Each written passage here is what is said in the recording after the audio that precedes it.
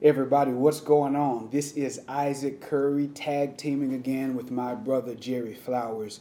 For a moment, really quickly, let's show some love to our pastors, Tanisha and Jerry Flowers. Let's show them how we feel about them on today. Yes, it's Isaac Curry once again, but I'm so excited to be able to be here with my brother and my sister and my family. You are a part of the family. You invited me back one more time, and guess what? That means we're family.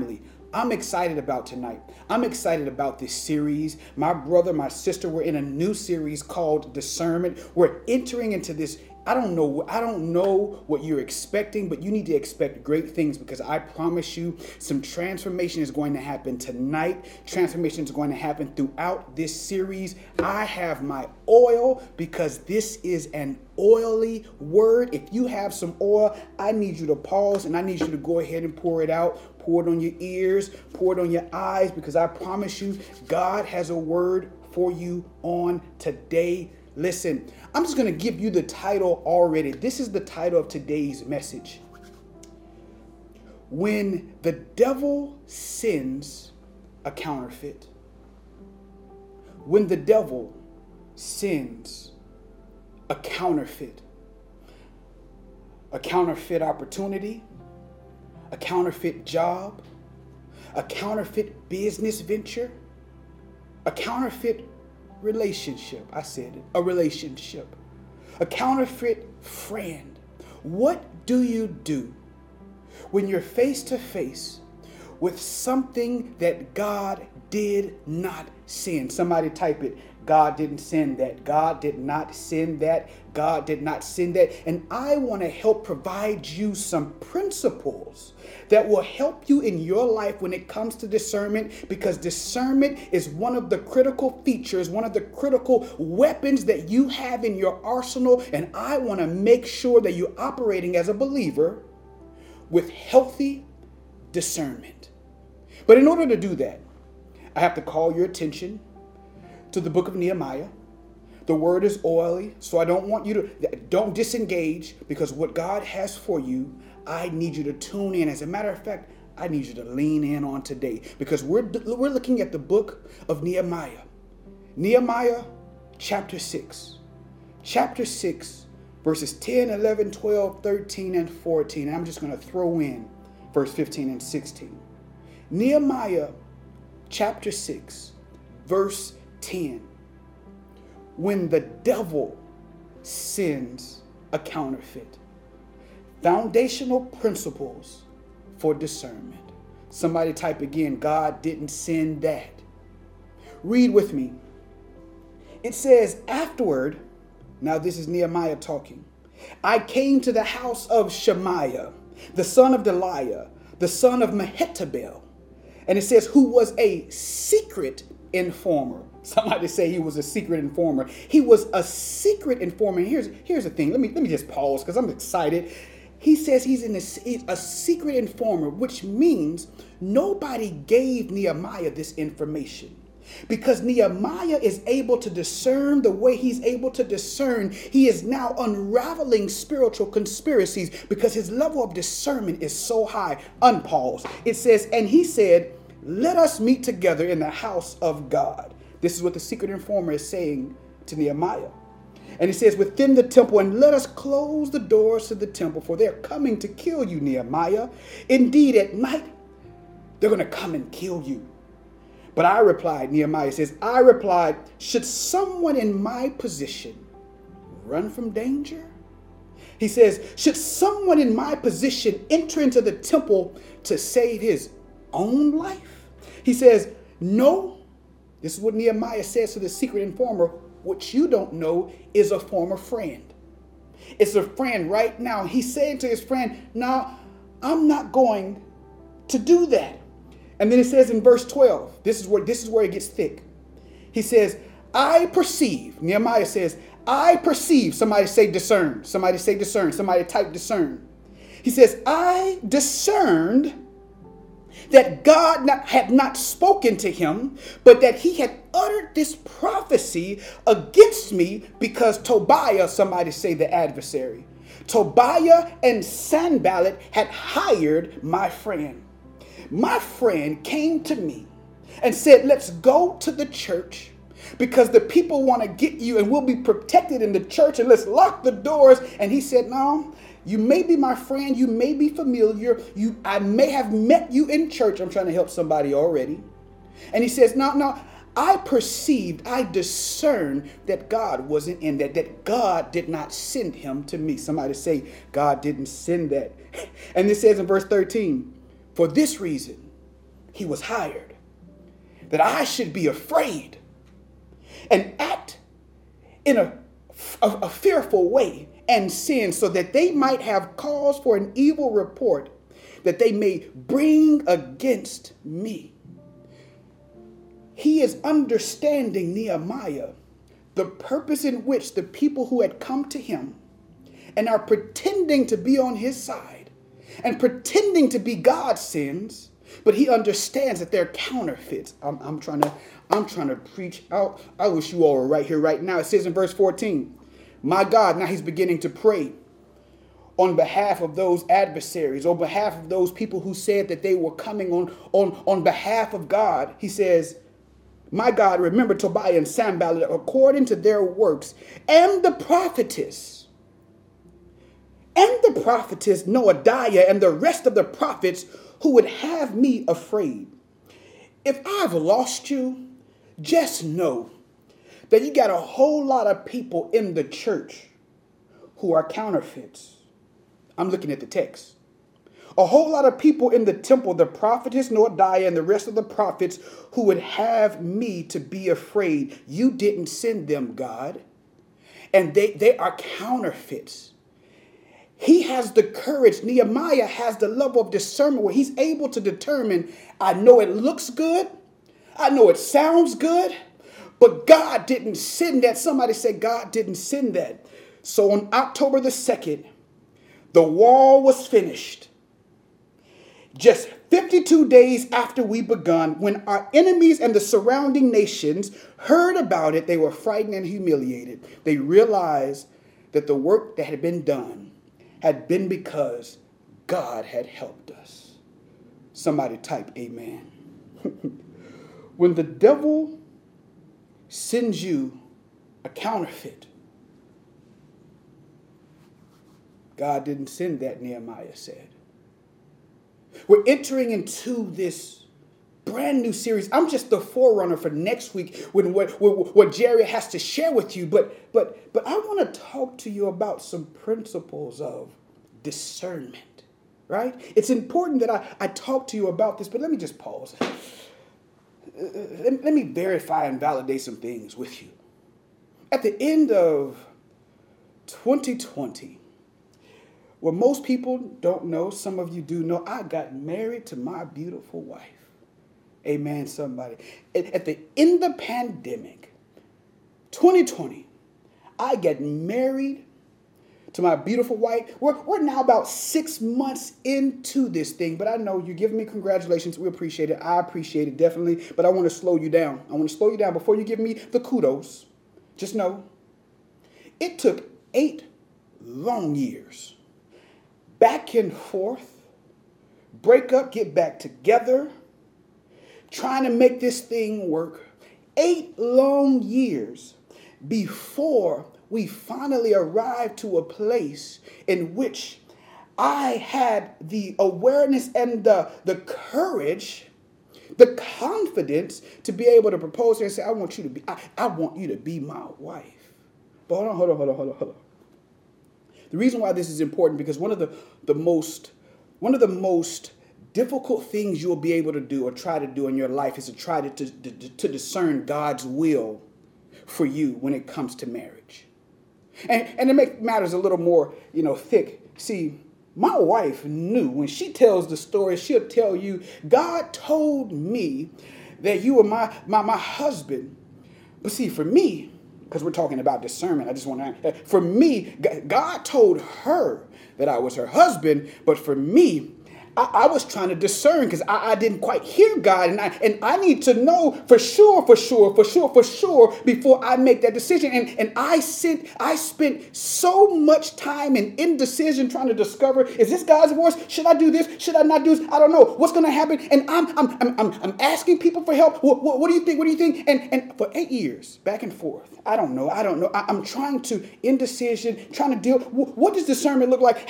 But see, every level you enter into, discernment becomes far more difficult because you have more things at stake. You have more things at risk, and you have a higher impact to impact other people. It's a higher probability that you will impact other people. But for 8 years, we went back and forth until 2019. I spent 12 months fasting and praying, trying my best to hear and understand and see God, because nobody was teaching me about discernment, and I need to know about discernment. And so for 12 months, and then I even thought that I was supposed to go somewhere else and pursue someone else, but discernment kept me. Somebody say discernment will keep you. Discernment will keep you. Lo and behold, after 12 months of fasting and praying, when God spoke, then I knew. Yes, I proposed, but it was a long, painful journey because I had to learn about discernment. That's why I want to help you. I want to help you on today. But yes, I got married 6 months ago, right? But in addition to that, I'm on a job after I get married. A job that I've been on for 10 years, a job that pays the bill, the job that is lucrative, the job that has a 401k, a job that allows me to be comfortable. I'm on a job that pays well. But I discerned that the season was expiring or had already expired. And so because I discerned that the season had expired, I walked away from a job that was lucrative, a job that had 401k, a job that had retirement, and people called me and my wife crazy. Walked away from a job only to not have a job. Somebody said, discernment did that? I walked away because I realized I was in an expired season. And I'm talking to somebody right now. You're sitting comfortable in a season that has been expired, but you don't want to step out. But I'm going to help you on today, right? And so I walk out on the job, and people called us crazy because you don't know where you're going to get your next paycheck from. And then to make matters worse, what I do is I turn down an opportunity for $300,000. I said 100. I didn't say 100. I said 100. $300,000. An opportunity. And the reason why I turned down that job offer that ultimately would accrue $300,000 is because I discerned that just because a door is open doesn't mean you need to walk through it. I'm trying to help somebody. I need you to lean in because we're going to get into this text, and this text gets pretty oily, but I need you to understand. And so I turned down a good job, a good opportunity. And then what my wife and I do, we launch a ministry called Relationships Without Walls, right? And it's designed to help believers, to help Christians to do relationships better. Don't have any money, don't bring any money in, but I'm functioning off of discernment. Somebody say, you keep saying discernment, but what is discernment? Let me help you. Discernment is your ability to see the thing behind the thing. Maybe I need to say it again. What you need to understand is that discernment is your ability to see the thing that is behind that thing, right? But what you also need to understand that in the life of every single believer, discernment is absolutely critical. It is an essential weapon that should be in your arsenal. Healthy discernment. But that's not the only thing. healthy discernment also needs good decision making. Every single believer, everyone who is listening right now, I'm getting into it. Just follow me. You need healthy discernment, and discernment is your ability to see the thing that is behind the thing. And decision making is your ability to have sound judgment despite the circumstances.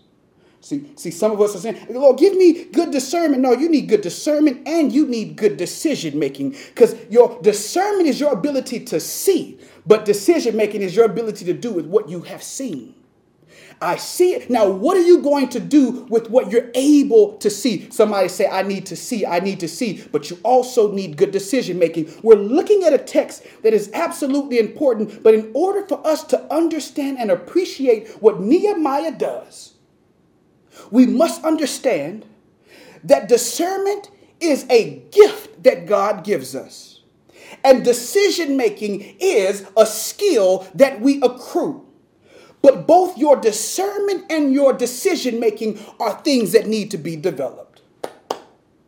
Your discernment and your decision making are things that must be developed. Everything you do in your life is going to be based upon the decisions that you make.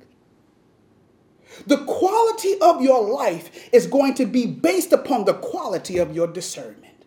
And some of us have very poor discernment. Some of us have very poor decision making. But here is a truth.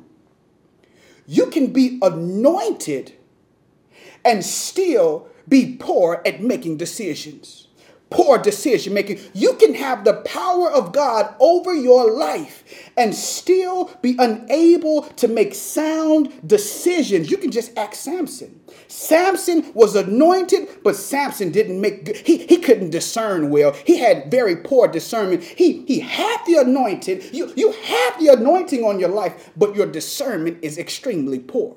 You can look at the disciples in Luke chapter 9. They had the power of God over their life. They were walking with Jesus. I'm walking with Jesus. But the moment somebody stepped on your toes, the moment somebody made you upset, the moment that someone made you angry, now I want to rain fire down from heaven. I want to burn everybody up. You can have the power of God on your life and still not make sound decisions. I'm trying to help somebody in here today.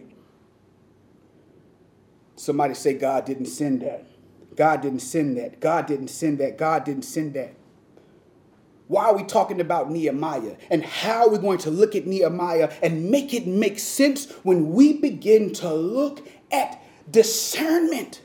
I need you to increase your discernment. I need your discernment to be healthy, because you're about to enter into a season of your life where you need to be able to lean into your ability to see that that wasn't a God sin. He was not a God sin. I know he sounded well. I know you met him in church, but God did not send him. I know she looks good. She has everything you thought you wanted. But let me tell you something. God didn't send her. Nehemiah is in the castle. He is a part of the king's leadership. Nehemiah is a cupbearer. Nehemiah is closest to the king when we find him in chapter 1 of Nehemiah. He is the cupbearer. He drinks from the cup that the king will drink from. As a matter of fact, he has a 401k. The money that he needs, he has, because everything is secure. His life is secure. His retirement is secure. But he got word that his family and extended family and friends were in Jerusalem, and the walls of Jerusalem had not been built. Why is that important? Why are we talking about the walls of Jerusalem? The walls of Jerusalem protected the entire city, and more importantly, they protected the temple.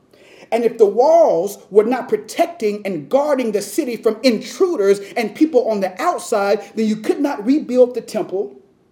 And in rebuilding the temple, you could not have a place of worship. And so it vexed his spirit in Nehemiah chapter 1. And when he heard about this, can you believe that he does something crazy? He hears that his family is in trouble, he begins to pray to God. And the Bible even teaches that he begins to fast to God. And then he quits his job. He shifts careers. I'm talking about Nehemiah's getting paid money.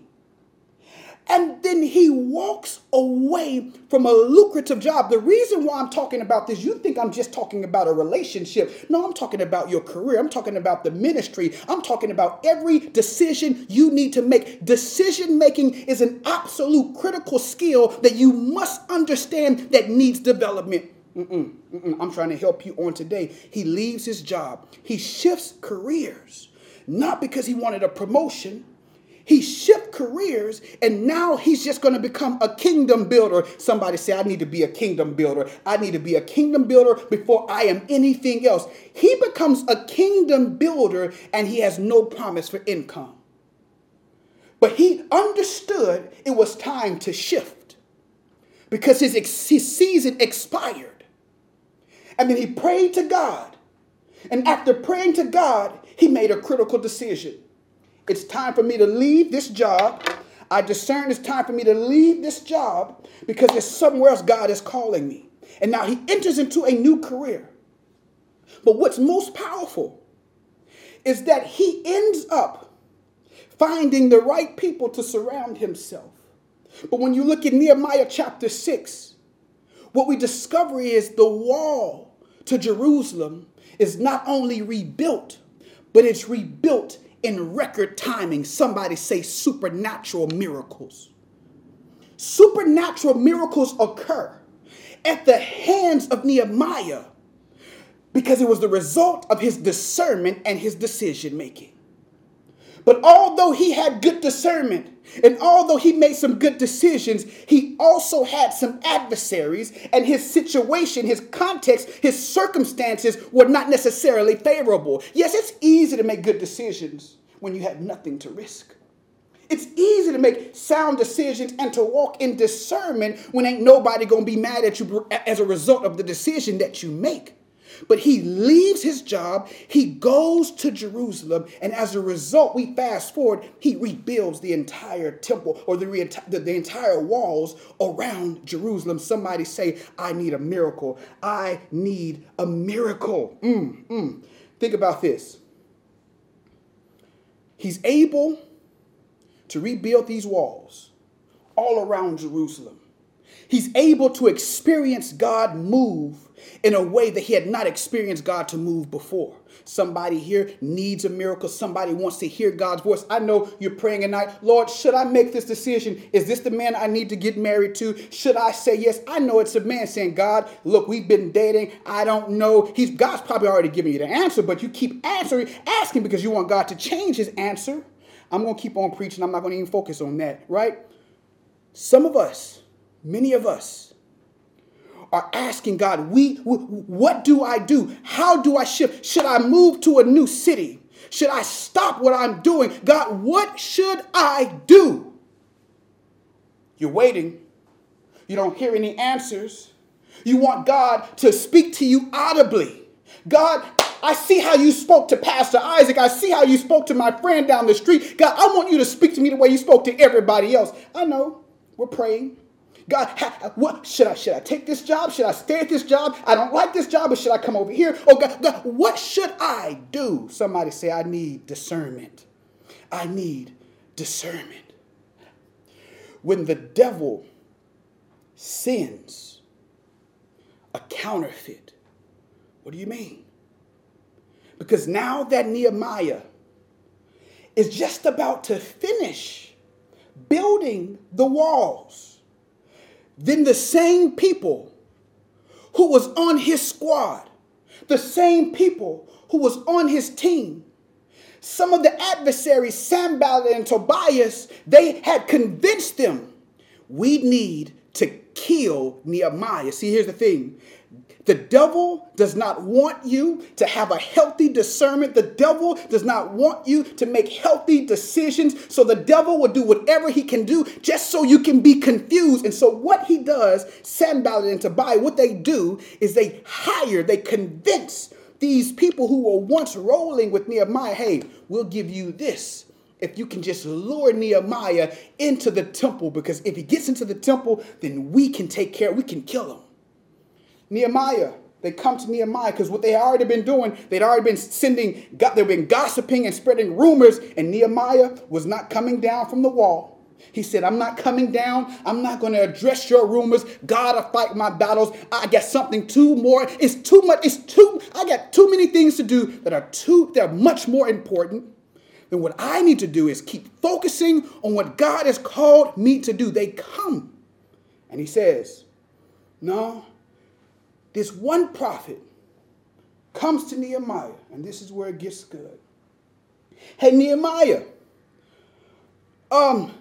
I heard some people are going to come and kill you. So let's go to the temple so we can be protected.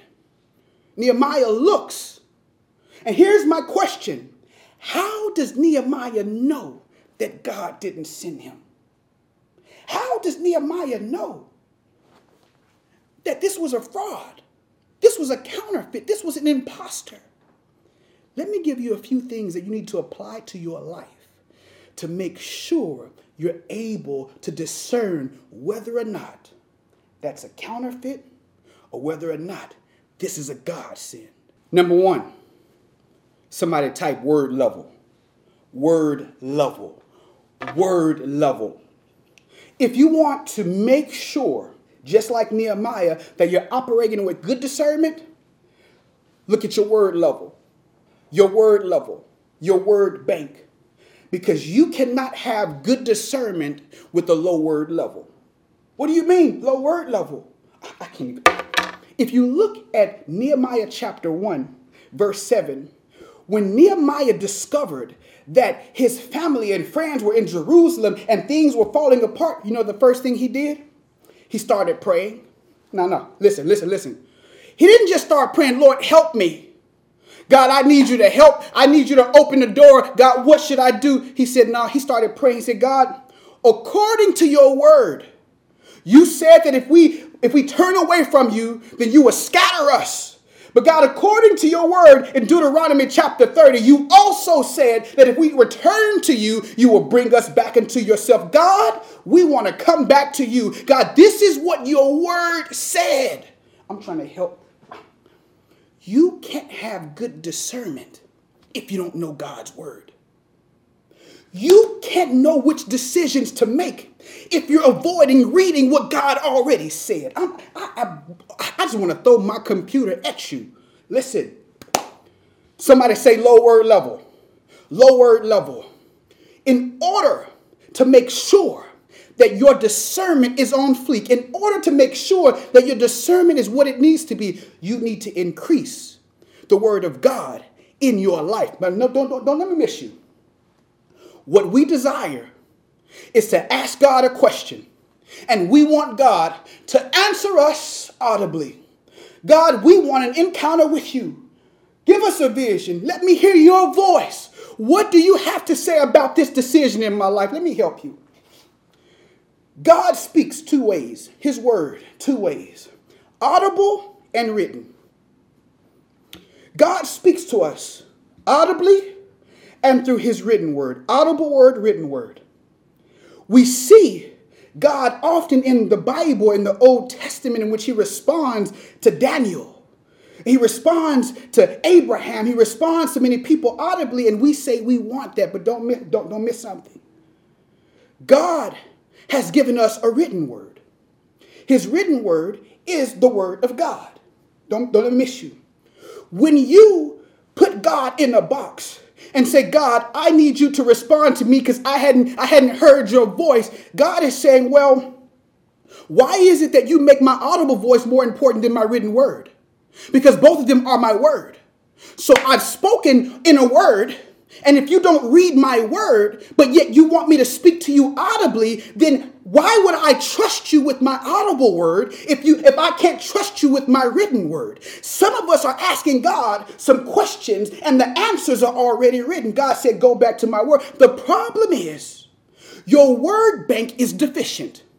The problem is your word bank is too low, insufficient funds. And what I need I need you to make a commitment on today. I'm going to spend some time in God's word because there's something in God's word that will speak to me. God, what Nehemiah did, we can look at the wall, but what I need you to understand, he looked at the word and he was able to say, God, this is what your word said.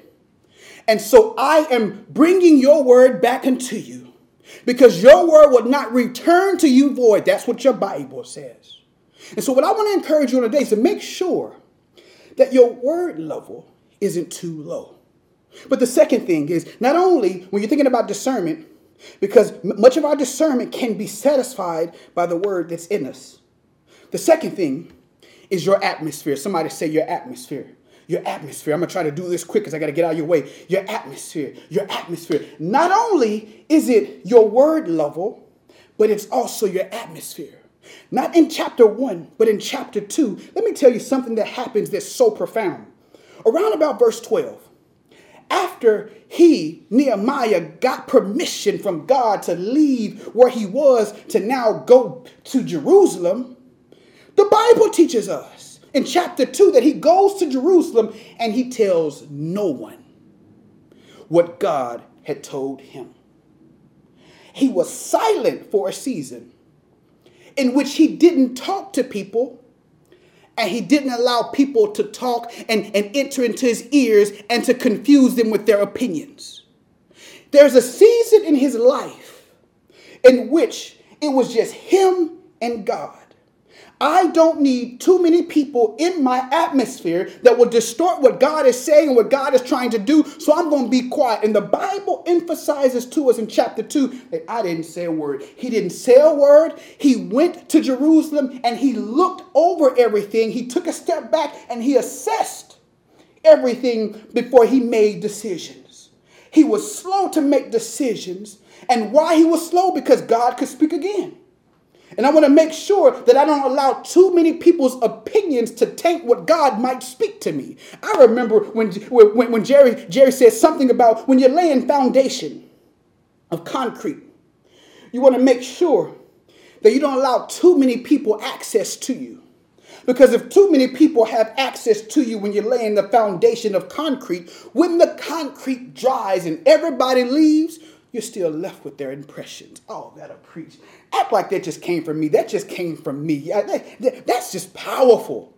Nehemiah doesn't say anything. He's responsible for his atmosphere. Some of us are asking too many more people for their opinions when you haven't even sat in God's presence. Lord, what do you have to say? And if I don't hear it, let me read it. Let me read your word. And perhaps you may not speak to me audibly, but it's somewhere in your word. Not just your word level, but it's your atmosphere. Right? You have to be responsible for your atmosphere. And here's the third one. I need somebody to type your emotional hygiene. Emotional hygiene. When we're thinking about discernment, it is absolutely critical that you're mindful of your word level. It's absolutely essential that you are responsible for your atmosphere. What's around you? Who's around you? Right? But you also must be responsible for your emotional hygiene. The Bible teaches us in chapter 6, verse 13, what we read is that Nehemiah said, no, I'm not going to respond to the enemy because what the enemy wants to do is make me afraid. And if I become afraid, I'm going to make fearful decisions. And some of us, the problem with your discernment is that your discernment is hijacked by your emotions. And so Nehemiah knew enough. I need to approach the word of God and God's throne with emotional sobriety. And so what he says is, I have to be responsible for my emotions. The reason why you can't hear, the reason why you don't know what to do is because your emotions are all out of whack. And that's why they teach you, whether it's anger, whether it's whatever the emotion is, you must be responsible for your emotions. If I ask you right now, I said, hey, describe to me The moment in time where you made a horrible decision. I can wait. And you know what happened? Most of us will describe a moment in time where we made a decision and it was accompanied by fear, guilt, shame, anger, impatience, and you can keep on going. Because here's the thing. When you're not emotionally sober, your emotions hijacked the decision-making part of your brain, which is the prefrontal cortex. The prefrontal cortex in your mind, in your brain, where it makes the decisions. What happens is when you are emotional and you're high on your emotions, it causes everything to paralyze. Paralysis now forces you to make dumb decisions. You can research it. When you are emotional, when you are upset, when you are angry, you literally lose IQ points. So this is why when you're trying to function in discernment, I can't see straight when I'm upset. I can't think straight when I have an attitude. I need to take a step back. Nehemiah in the text said, you know what? I'm not going to listen to y'all, because if I listen to the gossip's going to make me angry, and then I'm going to get petty. You can't be petty and have great discernment. He says, you know what? I'm going to take a step back because you want me to be afraid. And if I become afraid, that's what he said. He says, then I'm going to sin. Nehemiah knew that if I get upset, it's going to get ugly. And so he knew he had to be responsible for his emotions. You cannot have bad emotional hygiene and good discernment. I'm going to say it one more time, and I need you to type this. Put this in your notes. I cannot have bad emotional hygiene and expect to also have good discernment. You need to be more responsible with your emotions. And that's what the devil knows this very well. That's why he wanted Nehemiah to get upset and be afraid, because if he's upset, then he won't hear God straight, and then he's going to make a mistake. Take a step back. Understand what you're thinking. Understand what you're feeling.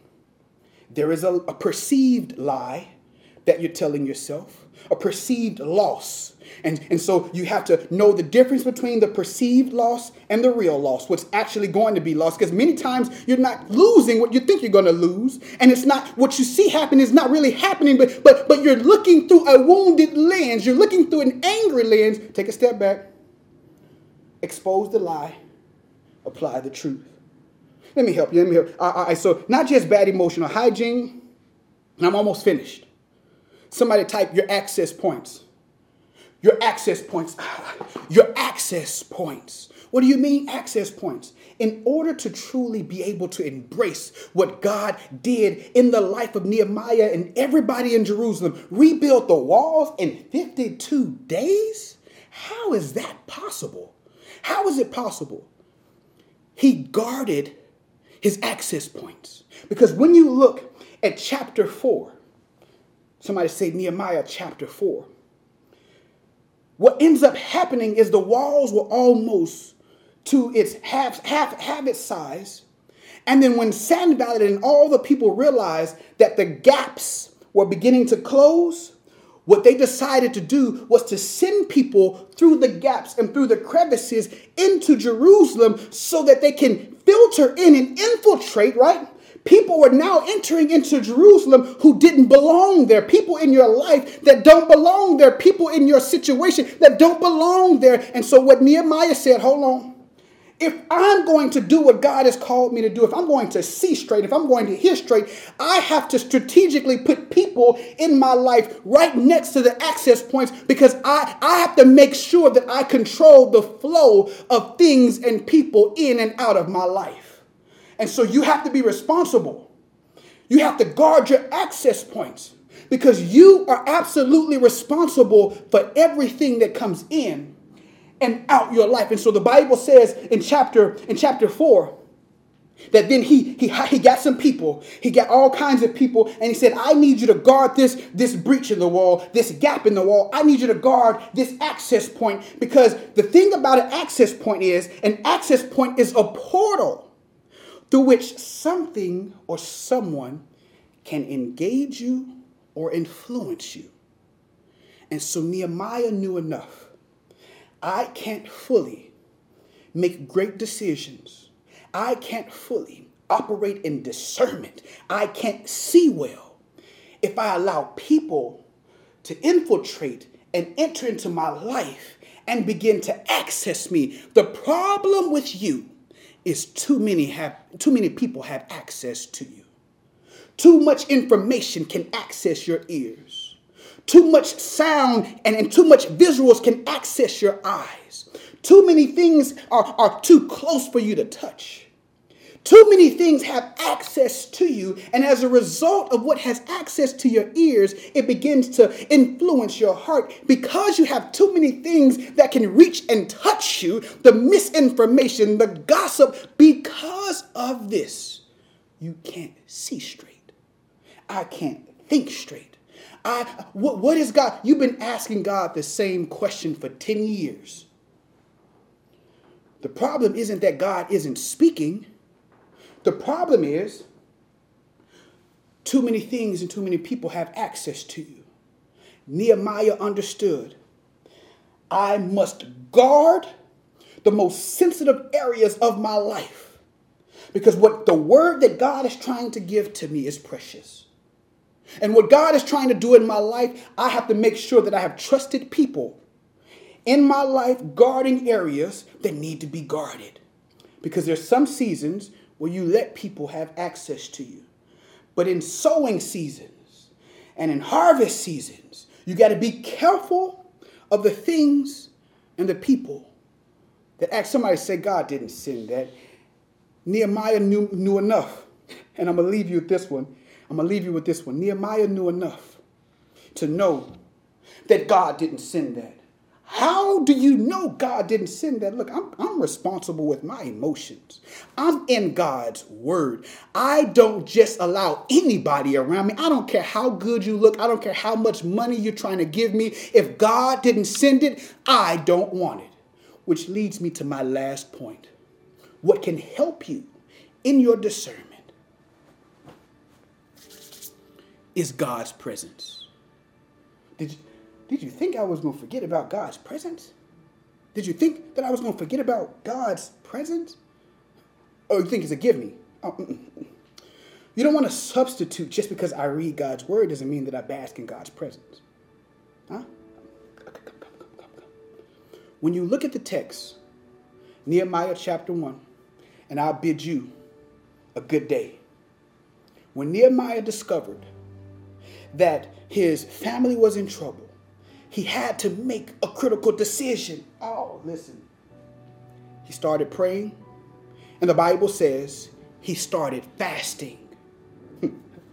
But the Bible also teaches us that he started fasting in the month of Kislev. The month of Kislev is November, December. But when you look at chapter 2, when he goes to the king, and the king says, what's wrong with you? He begins to tell him everything that's wrong. And he begins to reveal that he'd been fasting. But this was now the month of Nisan, which is now March and April.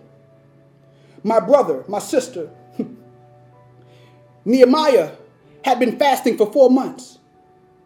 He had been fasting and in God's presence for 4 long months. See, we want the beauty, we want the glory, but we don't know the whole story.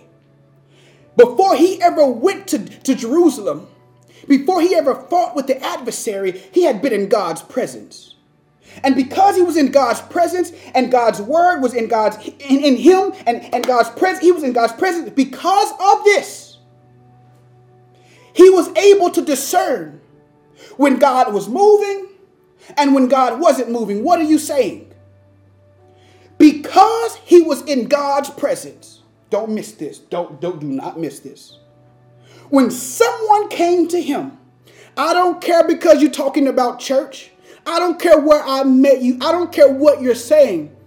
When you're in God's presence, like Nehemiah, he was able to discern what wasn't of God's presence. What are you saying? If you are not in God's presence, you won't be able to determine what's not of God's presence. Do you need more oil? Listen. He spent time in God's presence. If you want to know if it's a counterfeit, the easiest way to discover whether or not is God in it? Nehemiah said, if God ain't there, I ain't going. If God's not in it, I don't want it. If God isn't breathing on it, I can do without it. Hey, Nehemiah, let's go into the temple. I don't care where you tell me to go. Is God there? And if God isn't breathing there, guess what? I ain't going there. If God isn't breathing on him, I'm sorry, sweetheart, you need to let him go. If God is not there, bro, you can't force God's presence on the situation. If God is not there, then you might not need to be there yourself. Nehemiah looks at Shemaiah, the prophet, and says, I discern that God did not speak to him. Yeah, although he was prophesying to me, he was prophesying and uttering words that Tobias and Sanballat had gave him. Are y'all listening to me? If you want to know if God is speaking and God is moving, the easiest way is to rest in God's presence. Because if you're in God's presence, you will be able to determine if he or she or it is of God's presence. But if you don't have time to be in God's presence and to just bask in God's presence, how do you possibly expect to be able to discern if God is in it?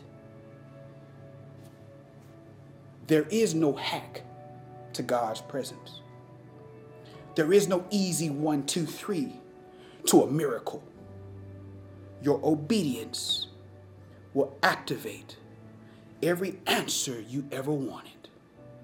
Let me pray with you. God, we bless you. We bless you today for this word. God, we thank you for Nehemiah. God, this isn't a fancy word. This is a word that requires us to be sober. Because God, there's things we're asking you for. And all you're asking in return is us.